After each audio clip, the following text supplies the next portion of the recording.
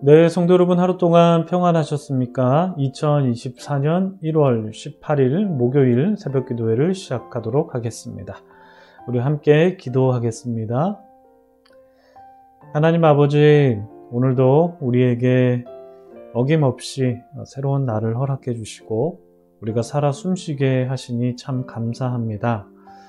누군가에게는 절실히 원했던 이 하루일지도 모르는 이 날이 우리에게는 당연한 듯 다가오게 되는 것처럼 느껴질 수 있겠다 싶습니다.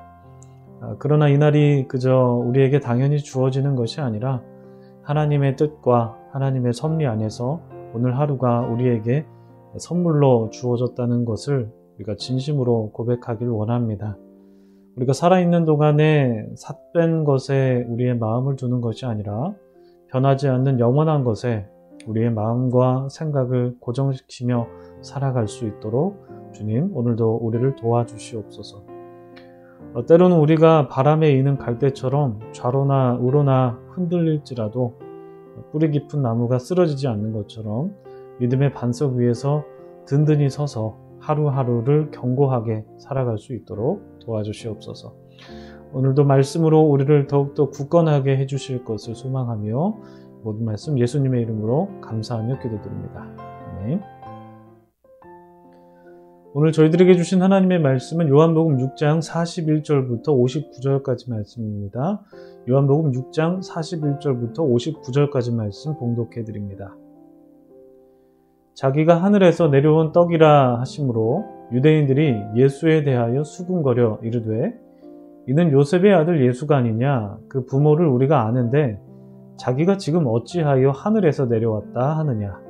예수가 대답하여 이르시되 너희는 서로 수군거리지 말라. 나를 보내신 아버지께서 이끌지 아니하시면 아무도 내게 올 수 없으니 오는 그를 내가 마지막 날에 다시 살리리라. 선지자의 글에 그들이 다 하나님의 가르치심을 받으리라 기록되었은즉 아버지께 듣고 배운 사람마다 내게로 오느니라. 이는 아버지를 본 자가 있다는 것이 아니니라. 오직 하나님에게서 온 자만 아버지를 보았느니라. 진실로 진실로 너희에게 이르노니 믿는 자는 영생을 가졌나니 내가 곧 생명의 떡이니라. 너희 조상들은 광야에서 만나를 먹었어도 죽었거니와 이는 하늘에서 내려오는 떡이니 사람으로 하여금 먹고 죽지 아니하게 하는 것이니라. 나는 하늘에서 내려온 살아있는 떡이니 사람이 이 떡을 먹으면 영생하리라. 내가 줄 떡은 곧 세상의 생명을 위한 내 살이니라 하시니라. 그러므로 유대인들이 서로 다투어 이르되 이 사람이 어찌 능히 자기 살을 우리에게 주어 먹게 하겠느냐. 예수께서 이르시되 내가 진실로 진실로 너희에게 이르노니 인자의 살을 먹지 아니하고 인자의 피를 마시지 아니하면 너희 속에 생명이 없느니라. 내 살을 먹고 내 피를 마시는 자는 영생을 가졌고 마지막 날에 내가 그를 다시 살리리니 내 살은 참된 양식이요 내 피는 참된 음료로다. 내 살을 먹고 내 피를 마시는 자는 내 안에 거하고 나도 그의 안에 거하나니 살아계신 아버지께서 나를 보내심에 내가 아버지로 말미암아 사는 것 같이 나를 먹는 그 사람도 나로 말미암아 살리라. 이것은 하늘에서 내려온 떡이니 조상들이 먹고도 죽은 그것과 같지 아니하며 이 떡을 먹는 자는 영원히 살리라.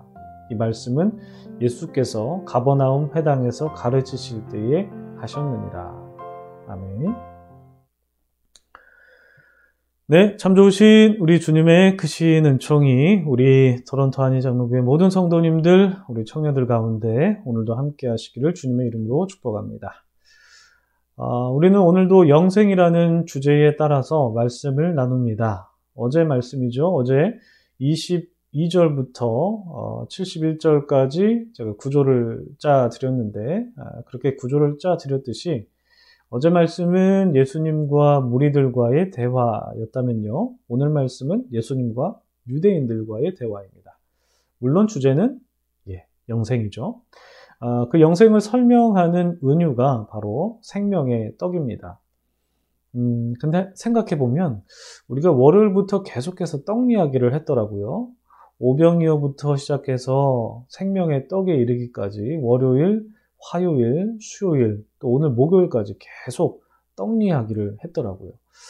어떻게 말씀의 떡을 잘 드시고 계신지 모르겠습니다. 체하지 않고 잘 소화시키길 바라는 마음에서 오늘도 하나님께서 주시는 영의 양식을 잘 전달해 드리길 원합니다. 예수님께서는 줄곧 당신께서 생명의 떡이다 라고 이렇게 말씀을 하셨죠. 그렇게 하시면서 그 떡은 사람이 주는 떡과 같지 않고 하늘에서 내리는 떡이다 라고 그렇게 말씀을 하셨습니다. 여기서 이제 하늘에서 내리는 떡이 예수님 말씀의 포인트라고 할 수 있겠는데, 오늘 본문 41절에서도 유대인들이 그들의 마음에 걸린 것이 예수님께서 당신을 하늘에서 내려온 떡이라고 표현했기 때문입니다. 이 하늘에서 내려온 떡이라는 표현이 사실 하나님의 속성을 담고 있는 표현이거든요. 그렇기 때문에 유대인들의 심기가 좀 불편한 거죠. 왜냐하면 이게 1차적으로 하늘에서 내려온 떡이 1차적으로는 하늘에서 내려온 떡은 만나가 자연스럽게 연상이 됩니다. 그래서 하나님께서 행하신 일들이 자연스럽게 떠오르게 되는 것이죠. 그리고 두 번째로는 이 하늘이라는 말이 사실 하나님을 우회적으로 나타내는 표현이기도 하기 때문입니다. 이 하늘은 히브리어로 샤마임이라고 하고, 그리고 또 이름을 쉔이라고 하는데, 이 쉔과 샤마임이 음가가 좀 비슷하잖아요. 그렇기 때문에 하나님의 이름이라고 했을 때 유대인들은 하늘이라는 표현을 사용하면서 하나님을 좀 우회적으로 표현합니다. 유대인들은 여호와 하나님의 이름을 직접적으로 사용하지 않지 않습니까? 야훼라고 하는 여호와를 의미하는 말도 유대인들은 그 이름이 너무나 거룩하기 때문에 아도나이 이렇게 부르거든요. 그런 것처럼 여호와의 이름, 하나님의 이름을 직접적으로 사용하기보다 좀 우회적으로 표현하는 경우가 많은데, 예를 들면 오른손이라든지 우리가 시편 23편 나누고 있는데 목자라든지 등등 여러 가지 하나님을 나타내는 은유를 쓰는데 그 중에 하나가 바로 이제 하늘이라는 거죠. 그런데 예수님께서 당신이 하늘에서 내려온 떡이라고 하시니까 유대인들 입장에서는 굉장히 마음이 불편하죠. 마치 신성모독하는 것처럼 그렇게 느껴졌을 수도 있을 것 같습니다. 그래서 그들이 서로 수근수근 이렇게 거리고 있죠. 우리가 저 예수라는 사람이 네 집 자식인지 다 아는데, 그 부모들도 다 아는데 하늘에서 내려왔다니 이게 무슨 소린가 라고 하면서 못마땅해 하면서 혀를 끌끌 차고 있었지 않았을까 싶습니다. 그렇지만 예수님은 그러한 유대인들의 모습을 보시면서 역시 예수님 아랑곳하지 않으세요. 참 예수님 대단하지 않으십니까? 참 대단하세요. 그렇게 막 혀를 끌끌 차면서 앞에서 막 그러고 있는데 전혀 아랑곳하지 않고 그냥 아주 그냥 담대하게 당신의 존재를 설명을 하시죠. 하나님 아버지와 예수님, 당신과의 관계성에 대해서 유대인들 앞에서 그냥 쭉 말씀하시면서 아버지께서 이끌지 않으시면 아무도 내게 올 수 없다라는 이런 표현. 와, 대단하시죠? 하나님의 어떤 신적 동력이라고 해야 될까요? 그런 하나님의 능력이 예수님과 깊은 연관성이 있다는 것, 이렇게 말씀하시고, 게다가 최후 종말까지 올라가십니다. 최후 종말에서 부활하기 위해서는 반드시 당신과, 그러니까 예수님과 깊은 교제를 나누어야 된다까지 말씀하세요. 대단하세요, 우리 예수님. 그리고 그 교제를, 그런 친교의 의미를 예수님은 먹는 것, 이라는 이 먹는 행위로 표현을 하셨는데, 50절에서도 그렇고 51절에서도 그렇고 그리고 53절 이하에서는 여러 번 계속해서 이 먹는 행위를 통해서 당신과 그리고 사람들, 믿는 사람들과의 관계성에 대해서 쭉 이렇게 비유적으로 말씀을 하십니다. 이 먹는다는 것은요, 고대 근동 문화에서 참 중요한 종교적 행위였습니다. 이 고대 근동 문명에서는 서로의 인격과 서로의 영혼이 결속될 때 우리는 서로를 먹는다 이렇게 표현을 했거든요. 그래서인지 이 구약 제사에서 유독 먹는 행위가 자주 나오지 않습니까? 뭐 양을 먹든지 소를 먹든지 염소를 먹든지 계속해서 먹는 행위, 곡식을 먹든지 먹는 행위가 자주 나오는데, 이렇게 자주 나오는 것이 바로 이 먹는 행위를 통해서 하나님과 이스라엘 백성 간의 언약이 유효하다라는 그런 상징적 의미가 부여되는 것이다 라고 볼 수 있죠. 사실 이 먹는 것이라는 개념은 태초까지 거슬러 올라갑니다. 태초까지 거슬러 올라가 보면 하나님께서 아담과 하와에게 내리신 가장 중요한 명령이 무엇이었습니까? 바로 선악과를 먹지 말라. 이 먹는 행위와 관련되어 있죠. 이런 것을 볼 때에 먹는 것은 단순히 먹는 게 아니라 계명과 언약과 깊은 관련이 있는 행위다, 이렇게 볼 수 있습니다. 게다가 제가 어제 수요예배 시간에도 잠시 말씀을 드렸지만, 예수님께서는 세리와 죄인들과 함께 식탁 교제를 하시면서 공생의 사역을 하셨죠. 그 먹는 행위가 단순히 배고프니까 배를 채우기 위한 행위가 아니라 그들과 인격적인 교제를 나누기 위한 예수님의 행위였던 것이죠. 그래서 목회자들이 좀 우스갯소리로 이런 말 합니다. 목회를 먹회다. 뭔가 좀 민망한 표현이긴 한데, 목회를 먹회다, 이게 먹는다, 이렇게 표현하기도 하는데, 이 먹는 행위가 목회 생활에서 정말 중요한 요소이기 때문에 그렇게 표현하는 것이기도 합니다. 제가 다음 주부터 이제 또 청년 신방을 재개하거든요. 이번 주는 한 주 좀 쉬었고요. 다음 주부터 청년들과 일주일에 한 번씩 만나서 신방을 할 예정인데, 청년들과 신방하면서 식사를 하거나 이제 차를 마시게 될 거거든요. 그런데 이 먹는 행위, 마시는 행위가 단순히 배고프니까 아니면 목을 축이기 위해서 하는 행위가 아니라, 이 먹는 것은 그냥 하나의 매개일 뿐이지 그 만남의 목적은 먹는 게 있는 게 아니라 인격과 인격이 서로 알아가면서 그 사이에서 하나님께서 역사하실 것을 기대하는 것이지 않겠습니까? 이처럼 먹는 것은 신앙생활에 있어서 단순히 먹는 게 아니라 이게 참 의미 있는 행위다라고 볼 수가 있는 거죠. 고대로부터 의미심장한 이 먹는 행위, 이 먹는 행위가 예수님의 살과 피를 먹는 행위까지 이어지고 있고요. 그것이 부활에 이르는 길로서 묘사가 되는데, 그러나 유대인들은 이 예수님의 말씀을 오해하죠. 어떻게 사람의 살과 피를 먹느냐라는 것입니다. 당시 이교 문화 중에서 로마 군인들 사이에 이제 널리 퍼진 게 뭐냐면 황소 숭배 제의 같은 게 있어요. 그러니까 황소를 숭배하면서 예배드리는 이교 집단의 행위죠. 이러한 이교적 집단에서는 인간의 살과 피를 먹는 그런 야만적인 행위가 있었다고 합니다. 아마도 유대인들은 예수님의 말씀을 듣고 살과 피를 먹는다고? 그러면 이교 집단인가? 이렇게 연관시켰을 수도 있어요. 그래서 이러한 그때 당시에 어떤 이교적인 문화와 예수님의 말씀을 연관시켜서 유대인들은 오해했지만, 예수님께서 말씀하신 것은 실제적인 살과 피를 의미하는 게 아니었죠.